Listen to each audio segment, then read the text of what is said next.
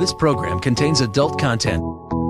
Is there a God? Big atheist. Really? What, am I an idiot? Come on. That yes, it would be nice if you could throw your sins and your responsibilities on someone else. But it's not true. It looks like far-left lunacy. I don't believe that it's true that religion is moral or ethical. You don't need to follow anybody! It's not human intelligence! If someone doesn't value logical consistency, what logical argument are you going to give them that will demonstrate that they should? Hello, hi, howdy, Whoa. Aloha, You just made that all peaky. bonjour, bonjour, me friendsies. Welcome to the Godless Revolution. Today's Thursday, January 30th. This is episode 282. I'm Dan Ellis. I am Ryan Duffy. I'm Matt. Matt's here. There's another voice. Matt's here. Yay! Yay! So, what's been going on with you fellers? Well, my life's been the same, but I wanted to make a plug right now for something of someone else's. You're making a plug? Is it a butt plug? A wooden butt plug with epoxy on it that makes it all smooth and colorful? It is easily inserted? It is a Trump type thing. Oh. So it is a butt plug. Maybe. Oh. But you know, like Cards Against Humanity and all those things? Uh-huh. A buddy I went to high school with is making his own card game called the Trump Roast. Like a rump roast, but a Trump roast? Actually, that's what the photo is on the box. Like a tea rump roast? The photo is his hair being sliced up like a roast. Oh, nice. But it takes like political platforms. And then you have cards that are things that Trump has said, and you got to make the best combination of, well, this is something political. What would Trump say? So it's like Cards Against Humanity put into a Trump form. I don't understand wind. Yeah, pretty much shit like that. So let's light some stuff on fire. That always works well. He's doing pretty good. So I mean, he started it yesterday, and he's at $3,000 of the $15,000 he's trying to raise to get the game out there. Nice. Well, we'll put a link for it in the show notes. I bought. Well, I did a backing, so I hope it succeeds. Yeah. And Sarah did one because she wants to have one she can give away. Oh, yeah? She even said, maybe I'll give it to you guys. You guys can give it away on the show or something. Yes, I will. I'll make a little note here for myself to add this to the show notes so that we will for sure do that. And it looks funny. Yes. And it makes fun of Trump, so I like it even more. Okay. Yeah, that'd be cool. I'll have to check it out. It sounds interesting. I think as I was scanning through Facebook stuff, I think I saw you I post put up a link about to there, it, but I didn't really have a chance to look at it a whole lot. Yeah, I thought we don't normally plug stuff on here. We don't get paid to plug anything. We don't want to get paid to plug anything. But if it's something I thought was funny, and interesting and worthwhile, I'm going to say something about it. And it's a friend of yours who's doing a fun thing that we agree with as far as mocking the fucking douchebag in the White House. Yep. Yeah, that's good. Super duper. And you brought me a mug today. I did. That was really cool. I like it a lot. Then I wanted to have it done for last week, but then plans went all fucky. Plans went awry. Yeah. Yeah. So, but I got it done this week. Very cool. Thank you very much, man. That was very kind of you. That's You're welcome. Very nice. I like it a lot. And how about you, man? You've been gone a couple weeks. I know. Been so concerned for you. Have you? And how was your birthday? It was good. It was really good. I got a PSVR. Oh, that's right. Yeah. So I've been going from back and forth between that virtual reality and just planning my suicide. Oh no. So what's been happening? Like a good game. What's that? I said that doesn't sound like a good game. Oh, it's a good game. The planning of your suicide is a good game. It's one of those things. Yeah. So, yeah, but it's been fun. Yeah. So where do you want to talk about why you haven't been here, or do you not want? That's literally why. Oh, really? Yeah. Because you were planning your suicide? That's literally why. Oh, damn it. I still kind of am, but I talked to my doctor about things, so yeah, it's a little better. So what had you come up with as a plan? Well, definitely not drowning. because that sounds awful. Yeah. And not jumping. 'cause Suffocating I'm sucks. so afraid of heights. Yeah. Well, you're afraid of heights for a reason. Because they're dangerous and don't go up to high places. Dude, there's a guy that survived jumping off the Golden Gate Bridge. I know. I watched that documentary where the guy was following all the jumpers from the Golden Gate Bridge for a year, and he was taking all the videos of them. Did he like just demolish almost every bone in his body when that happened? Yeah, he was fucked up. And I remember in that one, the hospital called his father. The father got a call from the hospital saying, "Hey, your son jumped off the Golden Gate Bridge. Your pile of goo jumped off the Golden Gate." And he thought, when he heard that, his first thought was, "Oh fuck, they need me to go identify his body." Yeah. And his next line was, "He's alive, but he's in intensive care." Like, holy like how? Yeah, internal organs fucked up. I mean, you broken would bones. That would basically almost just liquefy you, Yeah. right? Like, you hit at about 75 miles an hour. yeah, that's, and it's not like it's a cushiony hit Yeah. either. No. Kind of. And it's not like you're going to be conscious after you hit either. Right. But this Yeah. guy was. He hit and he regained consciousness, so he didn't drown. Right. But he was fucked up. Well, yeah. Jesus. So you said not drowning, Mhm. not heights. Right. Yeah. Yeah. So I don't have any firearms, so that's good. Well, that's a good thing. Yeah. Even though that would scare me anyway. I don't know why. Yeah. Just because when I was in rehab years ago, I knew a guy that survived Russian roulette. Oh. And he was all fucked up. And so it's kind of scary to me, but Yeah. probably hanging. Is that a lot different than drowning? Like, Yeah. what makes it different than drowning? Well, we played that game in high school where you like choke each other out or whatever, you know? pass So, out. Yeah. so it's not that bad. It's only a few seconds, really. And that's what Robin Williams did. Yeah. Anthony Bourdain, Yeah. Chester Bennington, a bunch of my heroes, yeah. Yeah. Yeah. Legends. So is that what you figured you would do, or?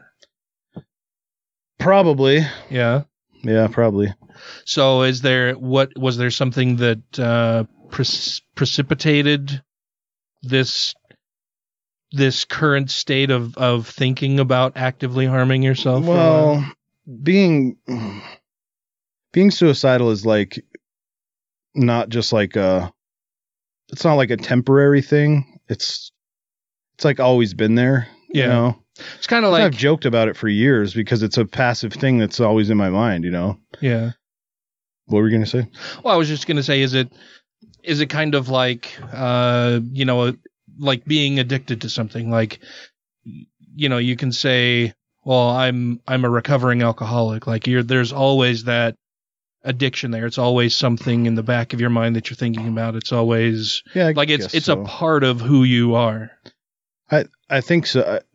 I think of it as it's almost like a separate entity. It's like it's connected with depression, but it's like 90% of suicides are people with depression, and 75% of them are males. So it's like high risk. Yeah. I'm like high risk anyway, but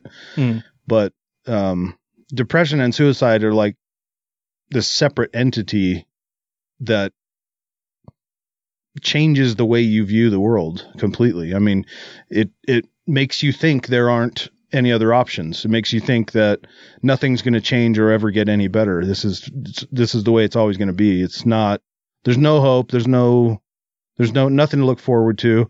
You don't get excited about anything, even stuff that you used to enjoy doing. Like you're just miserable, and that's how it's going to be forever. So it's kind of like, plus you start thinking like, well, it's hard enough to just go to work and do the necessary things. Like everything's overwhelming when you're depressed too. You just want to be in bed all day. And so you feel like a burden to everybody. Like you would just be better off if you could go away and then they could move on, that feels like the noble thing to do because you're holding them back, like they're not getting to enjoy their full life and love because of your disease. And so you just start feeling like it would be better if I wasn't here because then she would get to move on or, whatever. So there's all that going on. And so it's just, it's a bad deal sometimes. Yeah, I know I would miss you a lot. I'm sure your wife would miss you a lot, and your kids would miss you a lot. Is there anything that we can do to help? Well, that's not why I brought it up or anything. Oh no, yeah, I'm not. I don't think that is why you brought it up. But I am genuinely curious because it has, when you didn't show up the 1 week and you said, "Oh, I'm not going to be able to make it," and I thought, "Oh, well." You didn't go into any detail, and you're kind of closed off, right? Like you don't share a lot of personal detail about yourself. Well, I do on the show. Do you? Don't I? No. I mean, look what we're talking about right now. Well, yeah, but I mean, this is kind of a rare exception to the rule that Matt isn't very open about his personal life. I mean, you've definitely been open about depression on the show. Yeah, and sharing that. Yeah, but like. So when you didn't show up, I thought, you didn't give any detail, and I thought, well, Matt usually doesn't like to talk about that kind of stuff or what's going on in his life, and I don't want to intrude or feel like I'm, making you talk about stuff that you don't want to talk about. And so for me, it's like, how many questions should I ask, or how should I deal with this in the future? And so then when there's no detail, then it's like, okay, well, I'll probably just see him next week when he comes on the show and we can talk about it then. And then when you didn't come for that show either, and you said you were just dealing with some stuff, I thought, oh, well, maybe your mom was sick. We know that your mom is sick and has health issues, and so I thought, well, maybe that's it. And then I know that you have a history of depression, but it wasn't the messages that I got from you weren't like, I'm having some issues that I'm dealing with. It was that I'm dealing with stuff. So it was more of an externalized thing, right? It wasn't, I'm dealing with my stuff. It was, I'm dealing with some stuff. And so I figured that it wasn't something to do with you. And so I thought, oh, well, he's dealing with whatever with his family or work or whatever was going on. And so that's when I said, well, let me know if there's anything I can do to help. And I think you just said okay or something like that. But thanks or something. Yeah. And so I remember when we had Regina in here, and it was, and I asked her, I'm like, so what do we do with somebody that we care about who is thinking about it? And she said to just ask him about it. So I'm asking, what were your plans? How are you feeling now? What can we do if there's anything that we can do? Well, so I had this appointment with my psychiatrist for Wednesday, just this last Wednesday. Yesterday? Yeah, okay. yesterday. I've been forgetting my days of the week too, so don't worry. So I kind of knew that was out in front of me, so I just let that be there for the thing that I would look forward to, that's the next thing I got to get to. Yeah. So that I have the one thing out there, because depression really does blind you to everything. I mean, you just get focused on how to not be such a pain in the ass to everybody, or how to, you just get tunnel vision on suicide. Well, and it colors everything, right? It colors your perception of everything else in the world and what people are thinking and saying and doing. And, if they're concerned about you, and like you said, if you're, you get feeling like you're holding people back, and maybe it would be better if you were just gone. I'm here to tell you that I would be very sad if you were gone. I wouldn't be better for me. It would really suck. And that may be selfish of me to say that if this is something that you want, but I would miss you a lot. It would thanks, suck. Man. It would suck a lot. I would be very, very upset by it. I would be really sad for a very long time. And I'm getting sad thinking about it now. But is there anything we can do? Well, I doubt it. I just have to, I have another appointment, for next week, because it was like 3 weeks out. But he's more concerned than that. So I got to see him another week. So next Wednesday. So I got to see him another week. This fucking guy. No, I like him. He's good.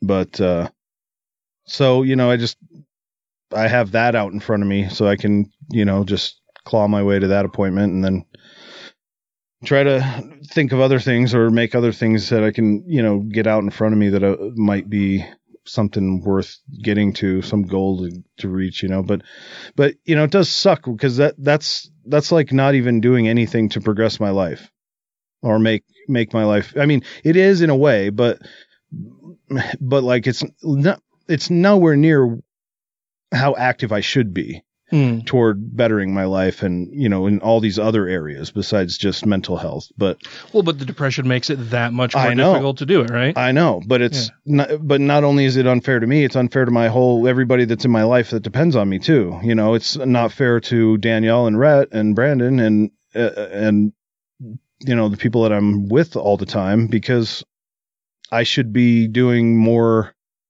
for our lives and, making our house better and, fixing stuff and cleaning stuff and, whatever. It's like, I can't even do the basic stuff. I just go from appointment to appointment, looking forward to trying to get to that and staying alive to be to my next appointment. But, it's, that weighs on you too, because you feel like you're really not contributing, and that sucks.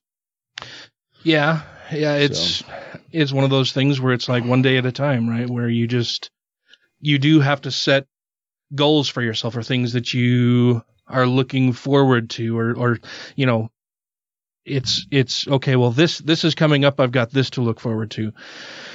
And I remember when my before my sister died and we were dealing with her multiple suicide attempts and what we could do to try to help her.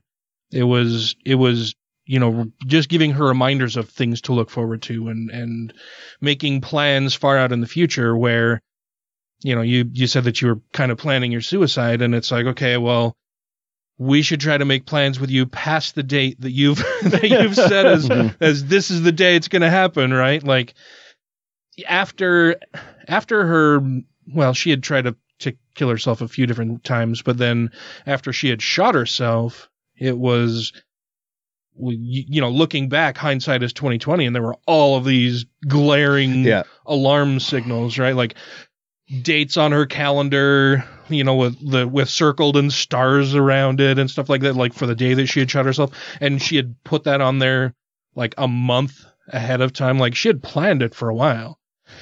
And so I was just looking for those things. And so, yeah, I'm kind of at a loss. Like it's one of those things where I care about you a lot.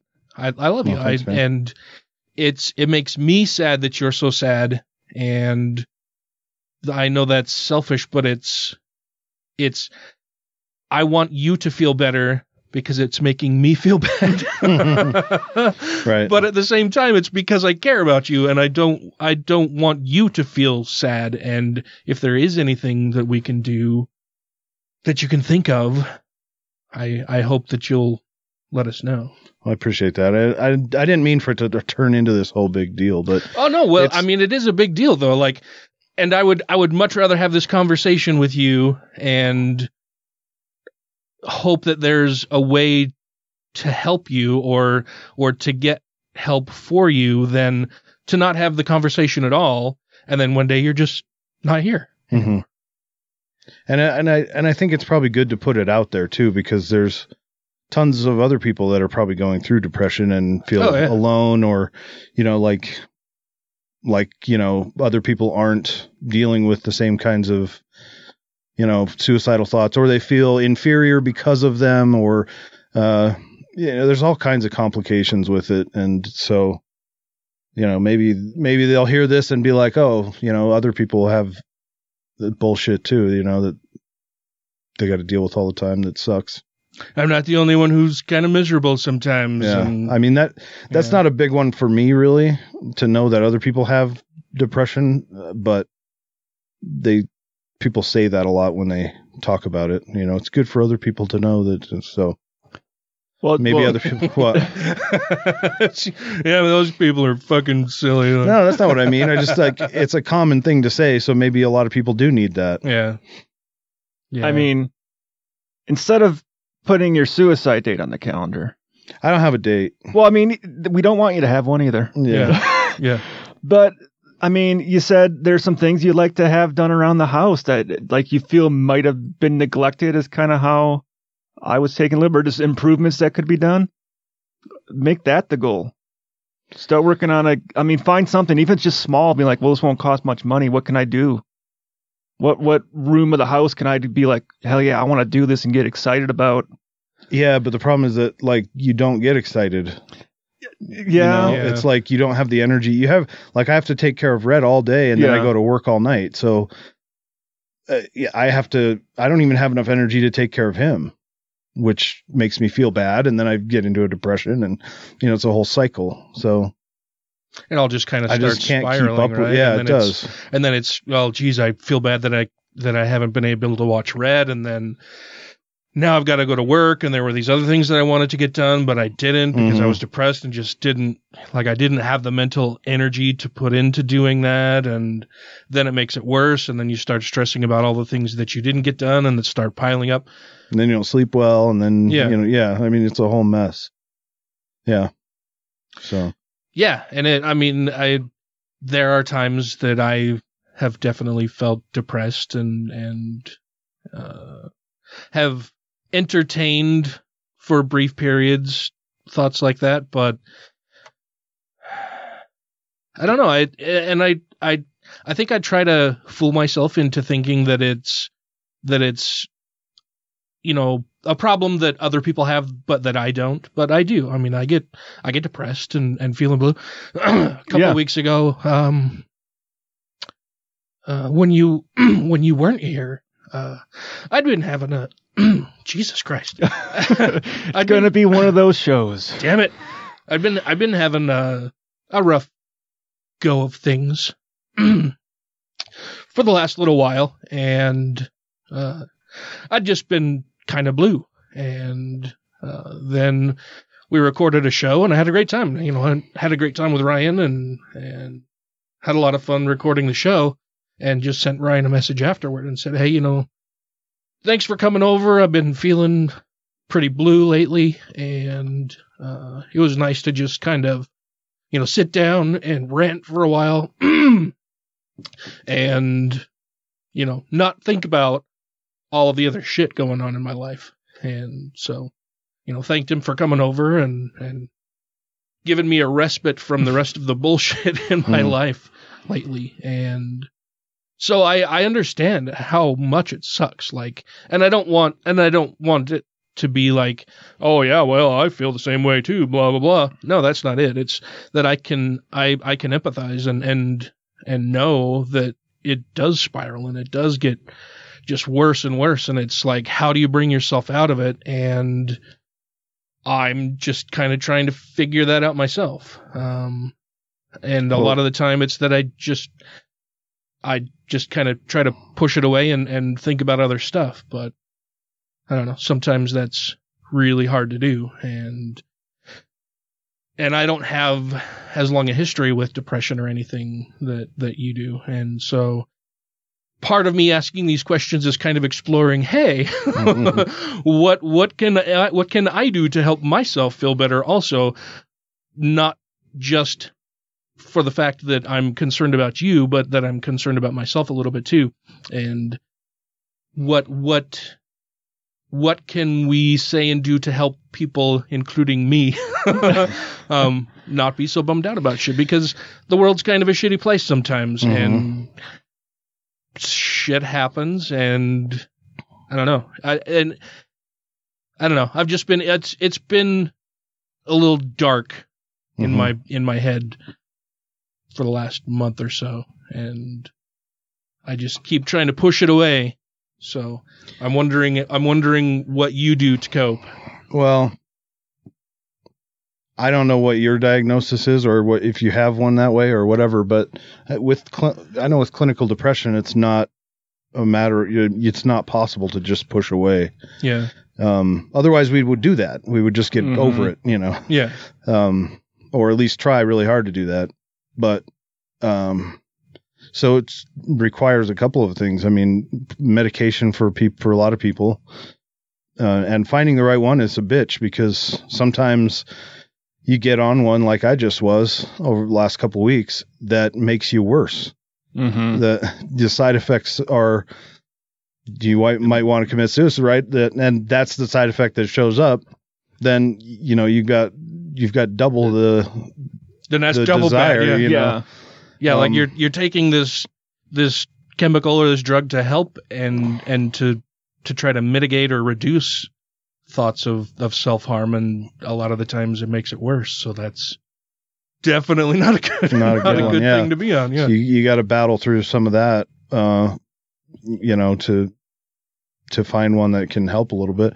And the other thing is, go see Regina Tippett's. That helps too. Yeah.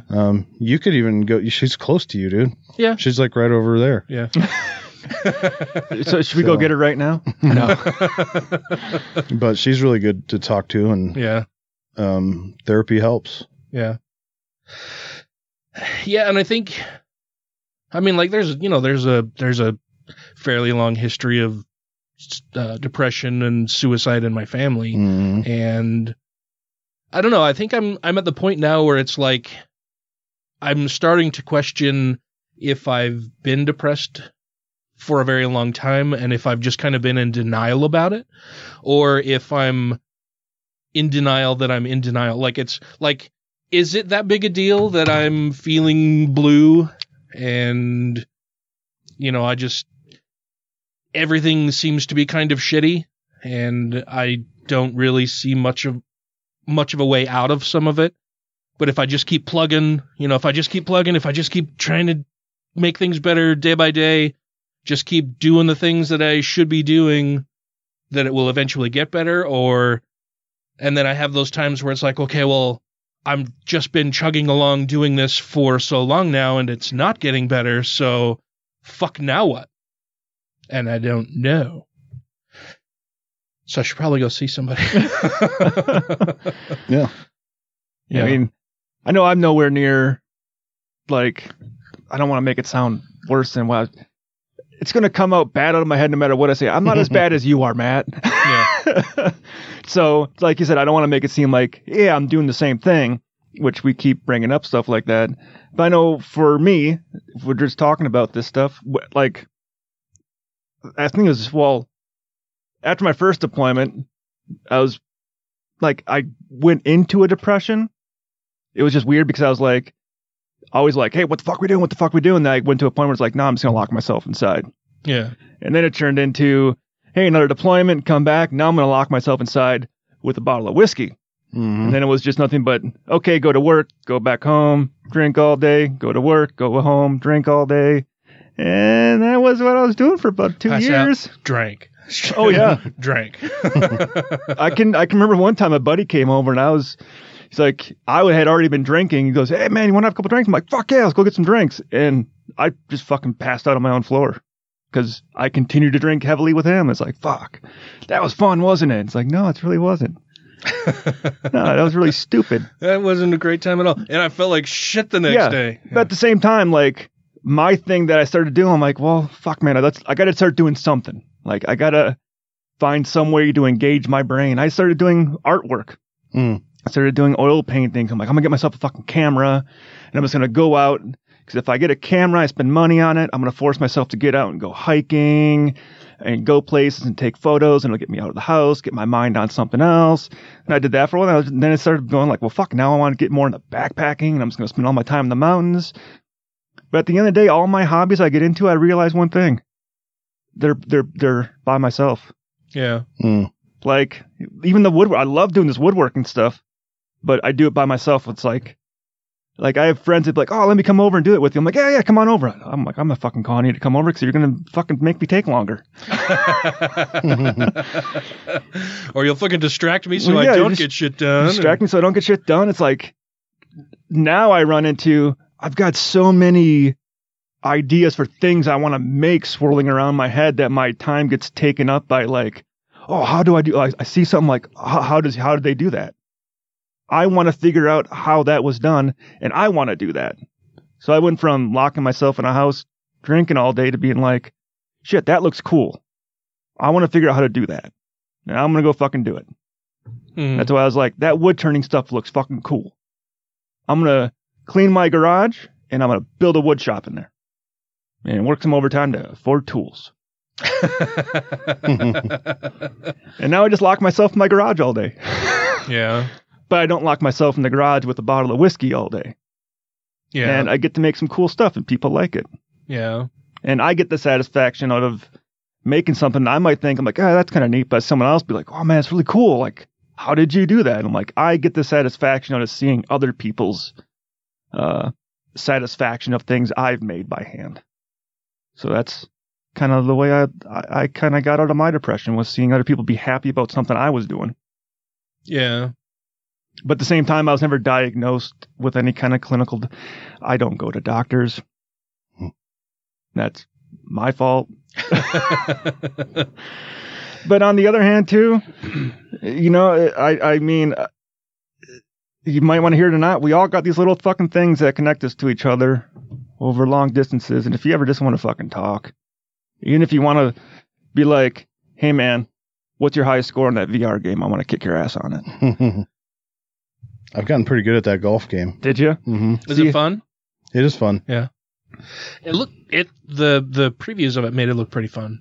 It's a little bit cartoony, but yeah, but it's pretty cool. I mean, I have a natural slice, and in the game I have a pretty wicked slice too. So I had to learn to close my club face quite a bit to get it to fly a little straighter in the game.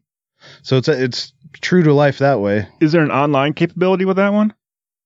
I think there isn't. I know that I haven't found a VR game yet that's fucking online. That you can play with somebody. Yeah, you can play with someone else that's not right there. This one doesn't even have 2 player, so you can't even play with somebody else right there. You just play by yourself. That's the way most of them, because they don't want you probably swapping the headset back and forth. And you can't. I don't think you can hook up 2 headsets to one system. So I kind of wish they would make games like that, like 2-player. Like, I can go online and play with someone else. Yeah, that'd be fun. Well, didn't they make like I think there's a place or a couple places here in Utah that do like VR gaming? Yeah, like there's a place in Provo that does it. Oh yeah, I think it's Provo or American Fork. It's somewhere. There's one in Spanish Fork too. That might be the one. I know they had opened and they closed for like a year or 2, and then they reopened. Then I heard the reason why they closed for a year or 2 was the guys that worked and ran the place were so good at doing like 3D visualization special effects. Like they got a call from like Pixar or Disney to go work on a film. So like, fuck yeah, we're shutting this down and putting all of our PC power over here to go help make this movie. And then they came back. I have a lot of fun with the 360 videos on YouTube. In the VR. Like race cars or the aircrafts or even just like documentaries about like elephants, Victoria Falls or whatever it is. Yeah. Because you get all these aerial shots and you can look down and it's like you're flying around on your chair you're sitting on. It's fucking sweet. It's pretty cool. Scares the shit out of me sometimes. Like so high. I'm like in my chair and I'm doing this, like barely look over. Make someone do a roller coaster VR without sitting in a chair. Yeah, you could make them fall over. Yeah. Have either of you guys gone to Topgolf yet? I haven't. We went there for my birthday party with friends last Sunday, and this is the 2-level driving range or whatever. 3 levels. Okay. Yeah, it's 3 levels. At the one here, and we got the 3rd level in the bar area. It was pretty fun, but you were talking about heights and stuff, and Grant, who's been on the show several times, was there with us at Topgolf, and we're on the 3rd floor, not really thinking about Grant being deathly afraid of heights. And, you know, you're standing next to an edge. Next to the edge that you're hitting your golf balls off of. And it was kind of funny just watching him hit the ball, and it was like every time he would swing, he'd hit the ball and then like immediately almost jump backward, like away from the edge of the. Like he's worried about his body weight flowing forward. Like just a quick swing and then like almost falling backwards so that he wouldn't get anywhere close to the edge. There's a net at the bottom, isn't there? Yeah, there's a net in front of that edge. It might be fun. Well, and like a circus, like trapeze artist falling into the net. You guys have met Rob, right? Tony's husband, Rob. Yeah. Big Samoan Rob. Yeah, I don't know if he should try to fall into it. And well, he and I were standing there, and he's like, "So, you think that would actually hold us?" I'm like, I don't know. probably best not to try it out, though. That's just kind of funny. That'd be crazy. But it was fun. Food was good, and the golf was fun. It was interesting. I don't know if it's a great. Well, I mean, it's probably good for practicing in the winter here because you can't really go out anywhere else. But yeah, it was interesting. I don't know that I would make it a regular thing for me. It was just kind of I haven't been there, wanted to check it out. Yeah. Okay. Well, I have one other thing real quick. Oh, I know yes, it's been please. forever. We've already spent a total. This one we can tie it in because it's a good hiddenness of God kind of story. But I came across the story of John Jones and Nutty Putty Caves. Oh, yeah. John Jones and Nutty Putty Caves. I know I've heard Nutty Putty Caves. The dude that... Are you talking about the guy that's body who's still sealed in it? Yeah. So 2009. Yeah. So it's old, but Nutty Putty, like, don't let the name fool you. That place is fucking horrific if you get stuck. Is it nutty? Yeah, I guess, but it's... Is it here? Is it in Utah? Yeah, it's in Utah County. It's where it's like kind of more of an advanced spelunking. It's real tight channels and bursts that you have to squeeze your body through. And what was this guy's name? John Jones. John Jones. Okay. So he was visiting. I think he was a med student and visiting his family for like Thanksgiving. Yeah. Mm-hmm. And then they decided to go out, and it was like nighttime, I think. But they decided to go. That doesn't matter. It doesn't matter. You're going into a cave. You can't see anyways. Yeah, it doesn't probably going to be dark in there. Don't go in. At the time of day. Yeah. Yeah. But yeah, so him and his brother decided they wanted to go off and go look for a place called the Birth Canal, which is a real long stretch that's. Was it like 18 inches across or something? They call them. They call birth canals in caves birth canals for a reason, because you have to like tuck and squeeze your shoulders, and once you get in, you usually can't go backwards, and you just got to kind of like inchworm your way through this little fucking cavern to drop out the other side. It's making my palms a little sweaty. Yeah. And my lungs a little tight. I've done it a couple times, and it's. I'm not. I'm not really claustrophobic, but thinking about something like that makes me a little anxious for sure. Yeah, yeah. Totally. My number one thought in doing that was always, don't want to get stuck, and I don't want my batteries to die. Yeah. Because you lose your light. It's like we would do it. We would turn our lights off in them and be like, I'm like, I've never seen anything this dark. Yeah. Yeah. Like, it's crazy. It's super, super dark. Yeah. Like we're in the middle of a rock, literally. So he got going around toward the Birth Canal and took a left instead of a right, one of the forks, and ended up in a place called Ed's Push, where there's not really a lot of, it's not all charted, just where Ed went apparently, but he got off on this finger and then went through a waist high hole that was about the size of a washing machine opening. Mm-hmm. And he went about 20 feet into that, and then it goes down. And he can't turn around or anything at this point because it's so narrow. Mm-hmm. Oh, right, yeah. So he's looking down into this crack, and he thinks that it opens up underneath there, so he'd be able to get his body turned around and then come back the other way. But it didn't. So he went in, and it was about 10.5 inches, this crack. And he got in there and got stuck. So he couldn't get in all the way. So he breathed out really far to get it compress his ribs, and then pushed through, and then he was locked in, and his headlamp fell off. So he's in the dark alone. Oh, Jesus. And upside down, being squeezed and stuck there. So they called in emergency crews and all that, and they brought in ropes and pulleys and all this different kind of stuff, but they actually couldn't bring him up because the way that the roof was angled, they'd have to break both of his legs to pull him back. And because he'd already been, by the time they got to that point, he'd already been in there like 17 hours. And they thought that shock of breaking his legs would probably just kill him at this point. Well, he probably didn't have a whole lot of blood flow. His legs are probably pretty dead and numb at that point. Right, because his heart's having to work against gravity, which it doesn't do. So his face and his lungs started filling up with fluid, over time, and he started sounding more nasal and as time went on and everything. But his brother was there with him. They were praying to the Mormon God. They were singing hymns together. They were doing the whole deal. And he was in there for 29 hours or whatever, and 28 hours, and died in the cave. And he's still there. He's still there. They never got his body out. So they sealed the cave off. Yeah. Like the whole cave or just that one? The whole cave. Oh, wow. Yeah, the whole entrance is concreted over now, but... So this is also a lesson for if you don't know what the fuck you're doing, don't go do it, because you're going to ruin it for everyone else who enjoys stuff. Well, and what happened was a week earlier, 3 years earlier in 2006, someone got stuck and they pulled him out, and then someone else got stuck a week later, so they closed the cave. Then they reopened it, and it was open for a week, and then John got stuck and died. So then they just sealed it over. That really should be one of those things. You guys can't have nice things. Yeah. For some of those things, those caves like that, like they should be permitted. Like, hey, right. You got to like, hey, there's permitted climbs that you have to be a certain level of a climber in order to go climb it, because it's that fucking dangerous. Some caves, people that enjoyed, and they should have the same system set up for that. Yeah. Because, the guy didn't know what he was doing. Yeah. Crazy.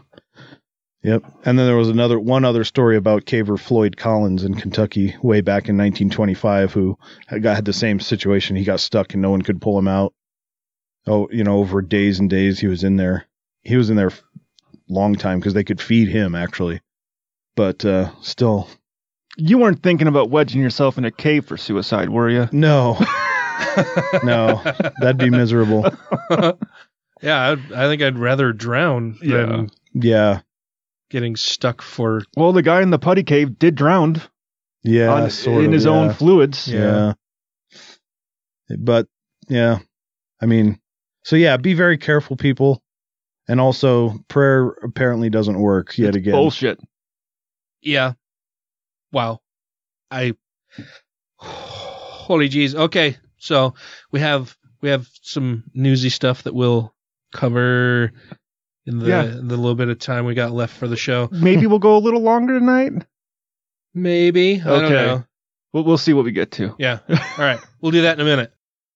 Hi, this is Regina Tippett. I'm a licensed professional counselor. You can find me at Secular Therapy Project or rctcounseling.com. And you're listening to The Godless Revolution. You tell them that I may not be back tomorrow, but I will return like an angry Jesus, raining down blood and filth and terror on all those who betrayed me. Classic Jesus. You mess with his money, he fucks you right up.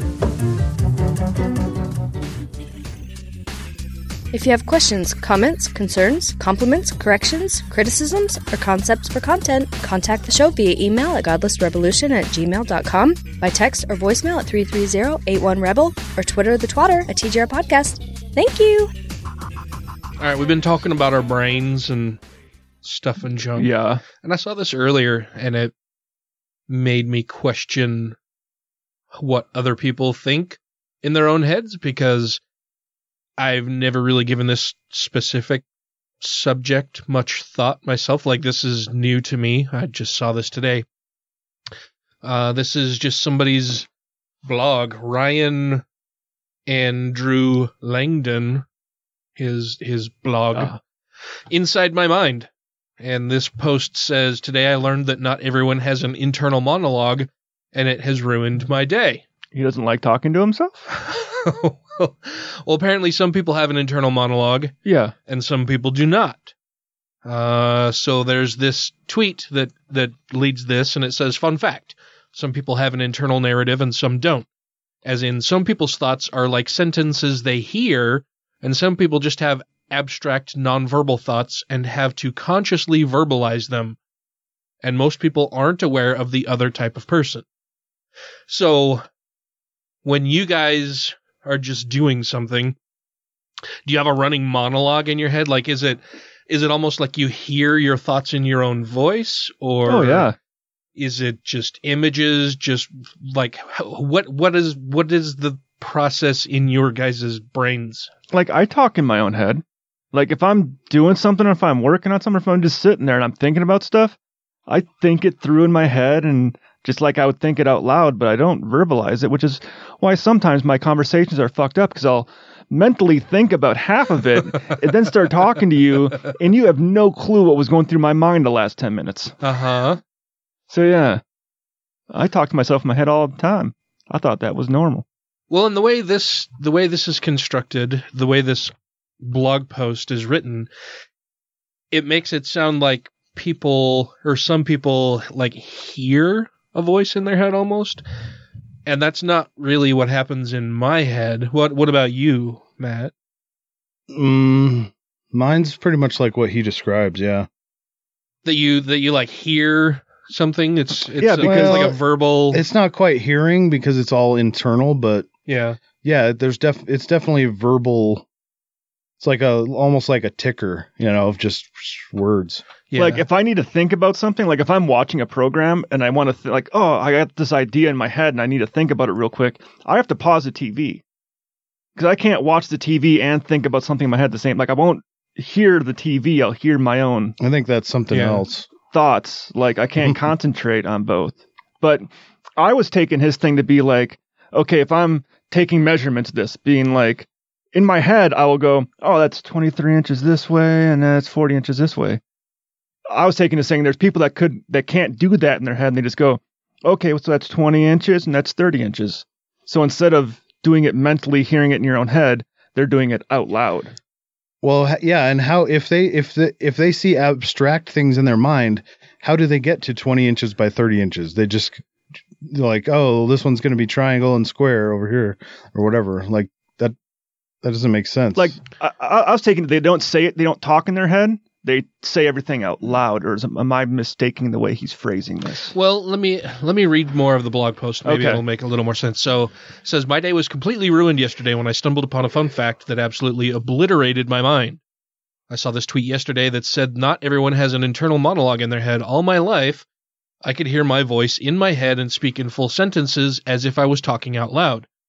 I thought everyone experienced this, so I did not believe that it could be true at that time. Literally, the first person I asked was a classmate of mine who said she cannot, quote, hear her voice in her mind. Okay.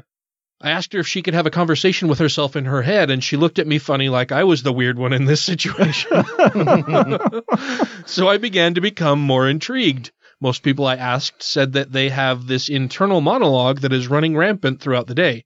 However, every once in a while, someone would say that they don't experience this. Okay.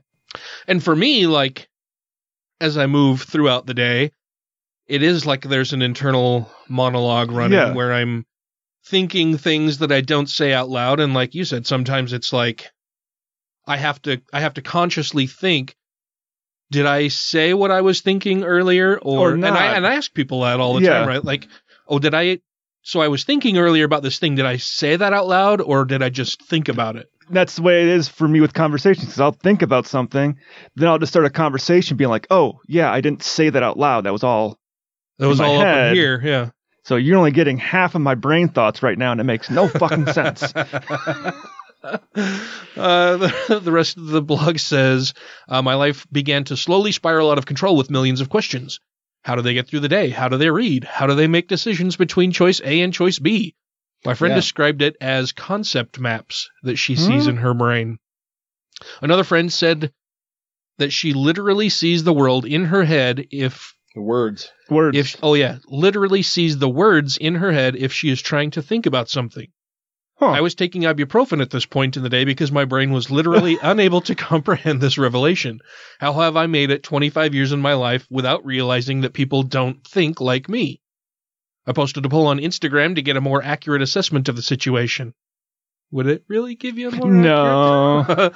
Currently, 91 people have responded that they have an internal monologue, and 18 people reported that they do not have this. I began asking those people questions about the things that they experience, and it is quite different from the majority. I would tell them that I could look at myself in the mirror and have a full-blown telepathic conversation with myself without opening my mouth, and they responded as if I had schizophrenia.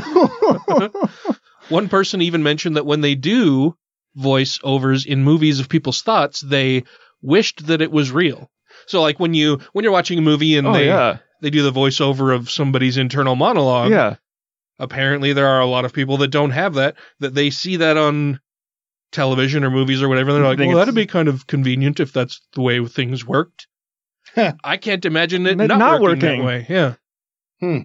But also I find it weird when the person says like they can see the words in there, like they're literally just like the words are in their brain, like they see them. I'm like, I don't have that. I do that. You do? Yeah. That's probably why I'm a good speller and you're not. Probably. I'm fucking shit at spelling. Well, and it may be more of your artistic side too, like that you can visualize a concept, like you can actually see what you want to create in your head. I can't really translate I can that. Like if I'm working on a project, I can kind of close my eyes and visually kind of go, okay, so that needs to go here, and then I'll need to pull and do this to that, then I got to do this to this. So I can visualize that way, more of an abstract way, but it's not like a clear, like, oh, that's exactly what it's going to look like in my head. Yeah. I still draw it out on paper, but I can kind of make a mental map in my head of the processes and what needs to be done where. Yeah. Well, this is just interesting. He says, and to their surprise, they did not know that the majority of people do, in fact, experience that echoey voice in their head that is portrayed in TV and film. Another person said that if they tried to have a conversation with themselves in the mirror, they would have to speak out loud because they can't physically do it inside of their mind. That's just that to me sounds weird. Yeah. And so he started posting screenshots of these conversations on his Instagram, and his inbox started to flood with people responding to his investigation. Many people were reassuring me that I was not crazy for having an internal monologue, while others were absolutely mind blown as I was. Mm-hmm. People were telling me that I ruined their day and that they now do not understand anything about life. Maybe you are all just a figment of my imagination, but regardless, yesterday made reality seem even more skewed. And there are some images of messages, conversations that he had with different people. One of them is him saying, how do you read without saying the words in your brain? Be descriptive, please. And the person responds and says, I can see them in my head, like I can read to myself silently, obviously, but when I'm reading, there are keywords from each sentence that I can see, and that's what I can retain. And he responds and says, I can straight up look at myself in the mirror and have a full-blown telepathic conversation with myself. Can you not do that? And the person responds, no. If I need to have a convo with myself in the mirror, I have it out loud. I can't do that in my head. What? That seems weird, right? And then he responds and says, okay, good night. Life is no longer what I thought it was. So he says, how do they think? How does this affect their relationships, jobs, experiences, education? How has this not been mentioned to me before? All of these questions started flooding my mind. Can those people without the internal monologue even formulate these questions in their mind? If they can, how does it happen if they don't hear their voice? I mentioned earlier that I was spiraling out of control. Well, as I write this and as I hear my own voice in my head, I am continuing to fall down the rabbit hole. Whether people have just different definitions of their thoughts or if people literally don't have an internal monologue, there's one thing that we do know. You will definitely get a headache if you keep thinking about this. Just trying to wrap my head around it is causing irreversible brain damage. I suggest asking people around you what they experience. If you are one of the few that do not have this internal monologue, please enlighten me because I still do not understand life anymore. Send help.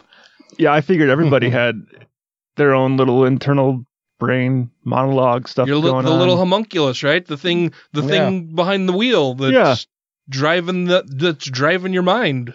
But then I also wonder if there's some part of the brain that we do that in, and if some people didn't have it developed the same way, and that's why they don't do that, or if they just, like they say, I don't know how to do that. It's like, talk, just not out loud. Like just do it in your head.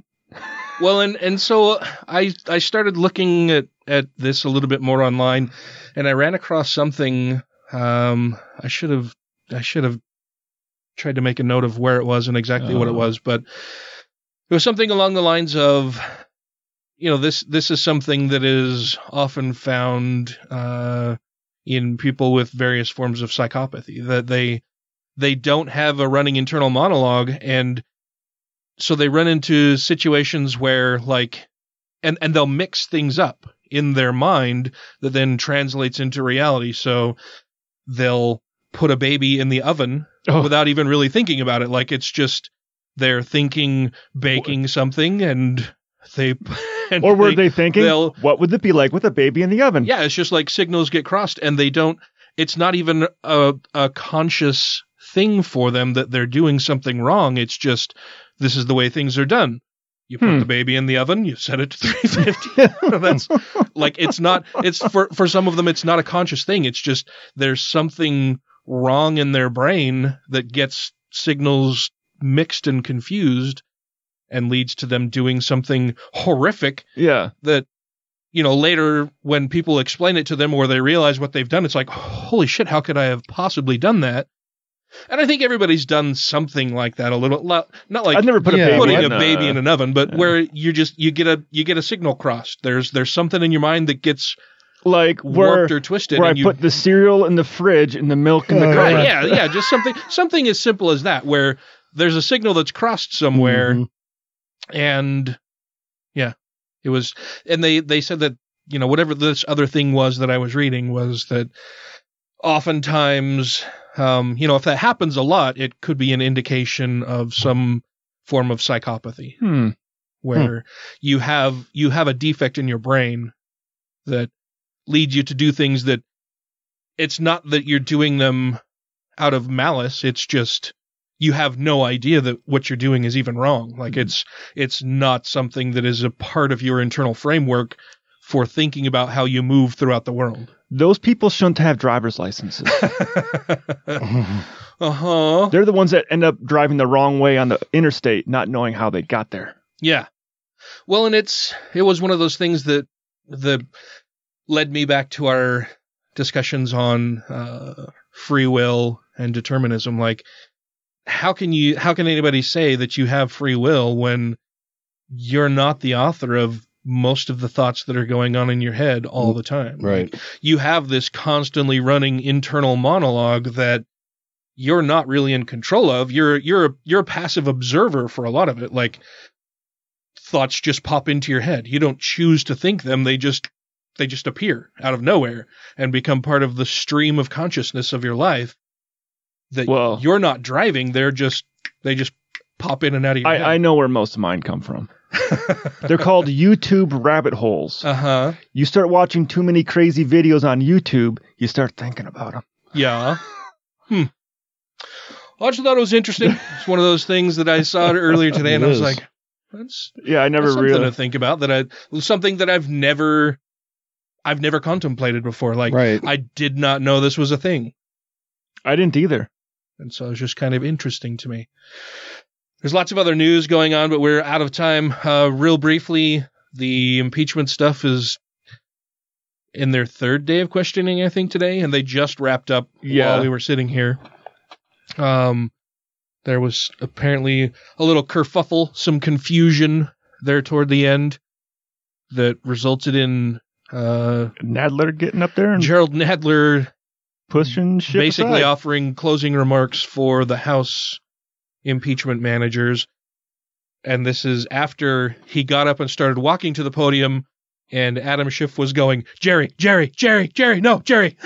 Like, he did not want Gerald Nadler to go up there. I don't know exactly what the circumstances were, but that was kind of interesting. I think tomorrow, maybe, they will be possibly voting on whether they're going to allow additional witnesses and evidence. And it is maddening to me to sit and watch and listen to all of these questions and hear the Republicans try to put up a defense for the president that they are either all fucking stupid, like literally fucking stupid, and I don't understand how they arrived at their location on the Senate floor to even talk about this. Who dressed them? Who tied their shoes? How did they arrive there? Or they are so thoroughly and completely corrupt, and that they think everybody else is as stupid as they look. Oh yeah, they're that. I mean, because they offer defenses of the president that are mutually exclusive and self-contradictory. The arguments that they're making contradict other arguments that they make, and and they don't seem to have any issue with that. Yeah, and it started off as, no, he didn't do that. He didn't pressure Ukraine. Mm-hmm. Then it was, no, read the manuscripts. see, Ukraine says they weren't pressured to, well, he might have asked them to do the investigation, yeah, but there's no problem with that. He asked them to do the investigation. There was a quid pro quo involved, but he's the president and he's trying to do what's best for the country.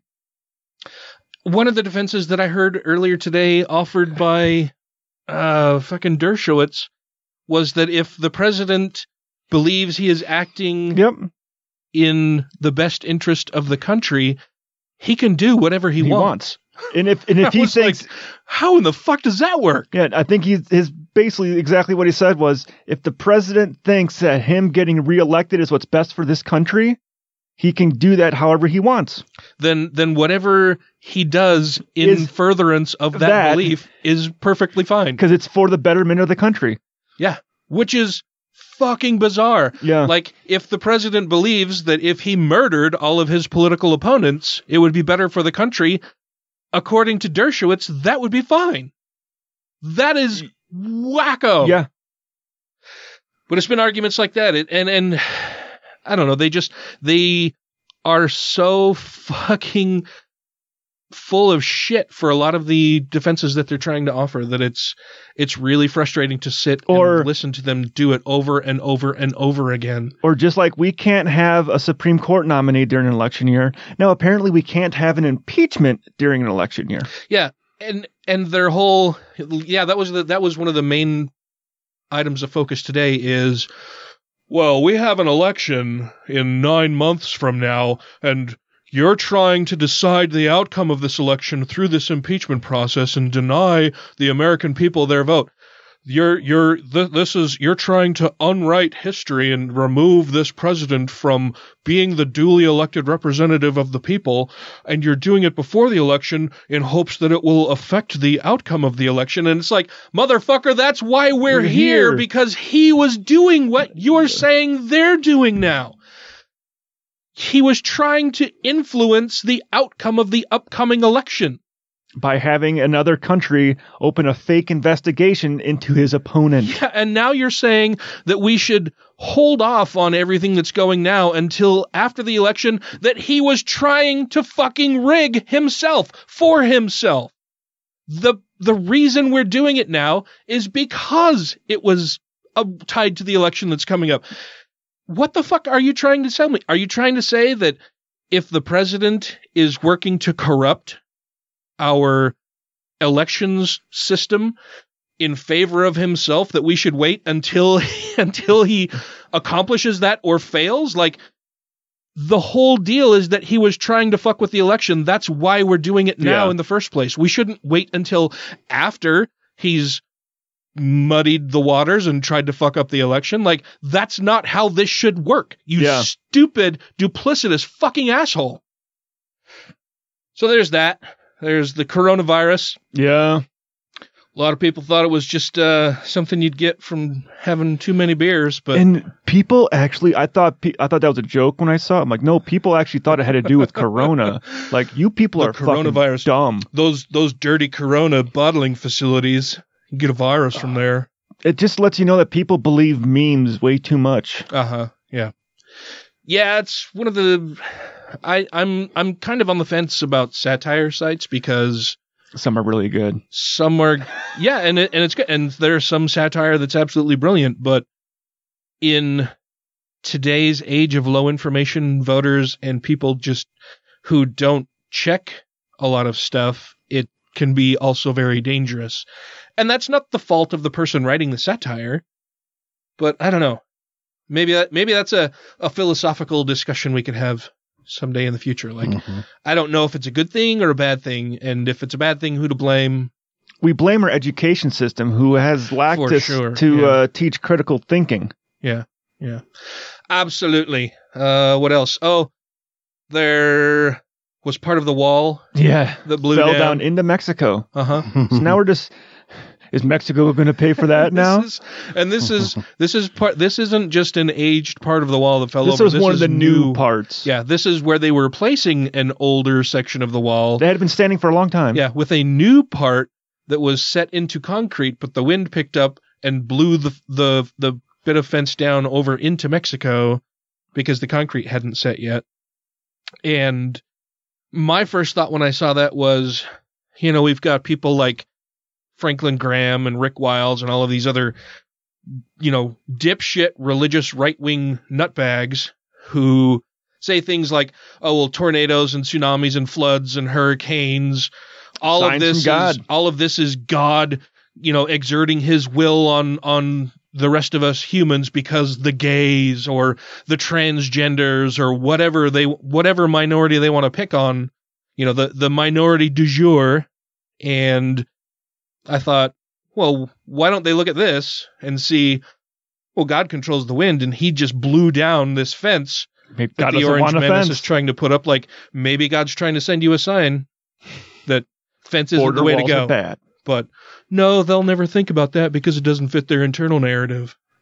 If they have one, they might not. Yeah. Right. Right. Well, that's Trump has a Twitter narrative. That's all I've got for this evening. I'm really glad to see you guys. Yeah. I hope I'll see you both next week. You will see both of us next week. Will I see you both next week? Yeah, probably. Hopefully. Okay. Good. I have a doctor's appointment on Wednesday, so I think maybe I should schedule a doctor appointment. Yeah, you should. For myself as well. Before we go, I want to make sure that we thank our Patreon supporters because you guys are awesome. Mm-hmm. We appreciate your patronage ever so much. We don't mind you patronizing us at all. You can patronize me all day. Yeah. Let's start things off with Alan Firth, Christy Kalbach, Gay Atheist, Stephen Andrus, Let the Meat Go Feffy, Two Skeptical Chaps, Vanessa, Don't Be a Richard, Nico Gonzalez, Ollie Olson, Utah Outcast, Wes Aaron, Jeremy Goodson, Brandy Hemrick, Megan Kennedy, Jeff Peterson, Arthur Grishwald, Geschwind. I think that, that's how you say it. I'm not entirely sure. Okay. Send us a note with how we should be pronouncing your last name if we're doing it incorrectly. Is that G-S-C-H? Arthur, please. Yeah, G-S. Okay. C-H-W-I-N-D. Geschwind. Okay. Geschwind? Okay. Yeah. Megan Mitchell. Who won the prize? Yay. Oh, and we're going to have another prize thing. Let's say the third person who contacts us. Third? Yes. That way, you don't know. You just have to send us in a thing, and if you're the third person, you'll win a prize. And if you're not the third person, I will say, sorry, you're not the third person. Okay. But Megan won the prize from the last show. She gets a nice Chromecast Ultra. Yeah. 4K. Super duper. It's very nice. And I'm going to make a beer mug for a listener. Oh, yeah? Yeah. Awesome. Yeah, I got to get cracking on that. Ryan's cool that way. So who went last? Matt did. It's me. Janet Uter. Savita Kuna. Andrew Vodopich. Taylor Grin. Purple Dragon. Captain Samples. Freethinker215 and Mo Sizlak support the National Alliance on Mental Illness. And Corey Ebert. Thank you all very, very much. And so until next week, crucify those dark thoughts. Banish them forever. Go and see somebody. Talk about it. Try to get yourself better. Taco about it. Why don't you go hug yourself, then leave us a review. And rate the show 5 times a day toward the Los Angeles Nakers. Look it up. Go and Google it up. It's a type of it's frozen. You gotta get it really cold to freeze dry something. Well, no, the killer's not gonna freeze dry a poop for you. But if you have a froze drying turd on hand, a freeze dried turd on hand, ready to go. Wait, what's the scenario? Oh, you got a guy with a gun to your head and saying you must eat your dog's shit or I'm gonna kill you. Do you want it hot or do you want it cold? Then death, of course. I said that too, but it wasn't an option. Well, no, yeah, well, I guess it is an option, but you have to eat one of the poops, either the cold poop or the warm poop or the hot poop. There's no way there's nothing you can do about the hot poo that makes it okay. With the frozen one, you can at least bite off a little bit at a time, right? And swallow them in chunks. You don't have to chew. You can just get it down. But the hot one's the hot one's gonna be mushy. And it's going to be squishing through your teeth. Well, but I mean, with a hot one, you could probably just like put it in your mouth and swallow. If it were frozen, you'd have to either let it melt in your mouth or chew it enough that it starts to melt in your mouth, and that's going to end up in your teeth too. I say but still not anywhere near. It's not going to have as much flavor. There's only one way to find out. Be less savory for sure. Next time the Mormon only mildly like Marmite. Oh. Next time the missionaries come by, ask them. Then make them do it. You know, we've been wondering some pretty philosophical deep thoughts down in my basement here. Mm-hmm. Yep. Maybe you can help us out, being that you're men of God and probably have answers to life's pressing dilemmas. Dog shit. Oh, I apologize. Dog poop. Frozen or not frozen? That is the question. Either way, yeah, cold or hot, you'll be eating less shit than religious people swallow on a daily basis. So.